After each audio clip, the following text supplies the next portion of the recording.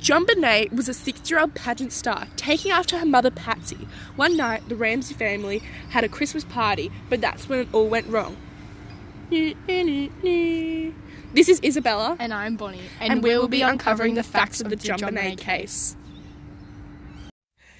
JonBenét was a 6-year-old pageant star that lived in a house in Boulder, Colorado with her father John, her mother Patsy, and her older brother Burke. On the 25th of December, the Ramsey family decided to have a party on Christmas, like they usually do. At 9 p.m, Patsy put her daughter to bed and then carried on her night like she usually would. When Patsy woke up at 5 a.m, she went to check on her daughter like she usually would every morning. She was horrified to see that she wasn't in her bed.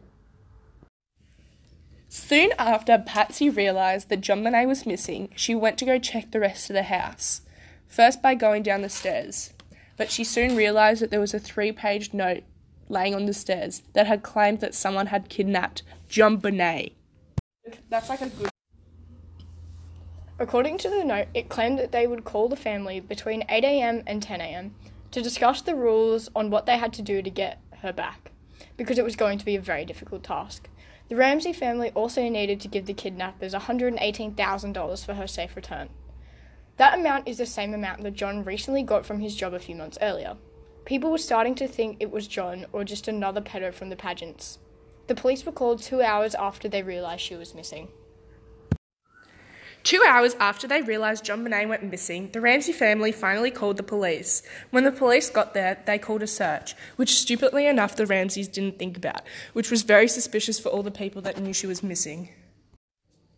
The police and her family went to look for the young girl. They searched the whole house. John comes up carrying her body. He claimed that he had found her in the back room of the basement, tied to the wall by cables around her neck, and a baseball-sized dent in her head from where she'd been hit. When the investigation went on, they saw that there was a smash in the window and a footprint on a suitcase to the left side of the window.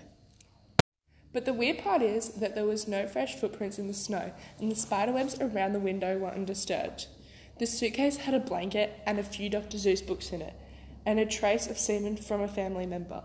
But later in the investigation, they had proof that he had a clear alibi and was not in town at the time of when she went missing.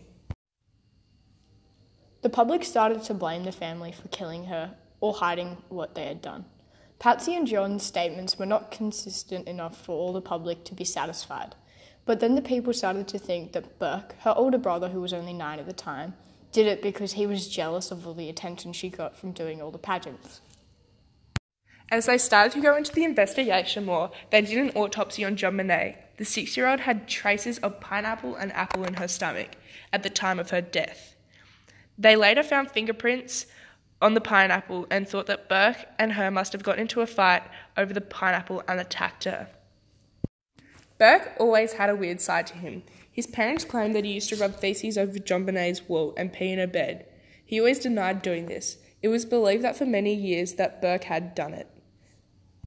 People had their suspicions of John and how he helped Burke cover it up so it didn't seem like it was him. We'll switch that around. Oh yeah, that's right. Green.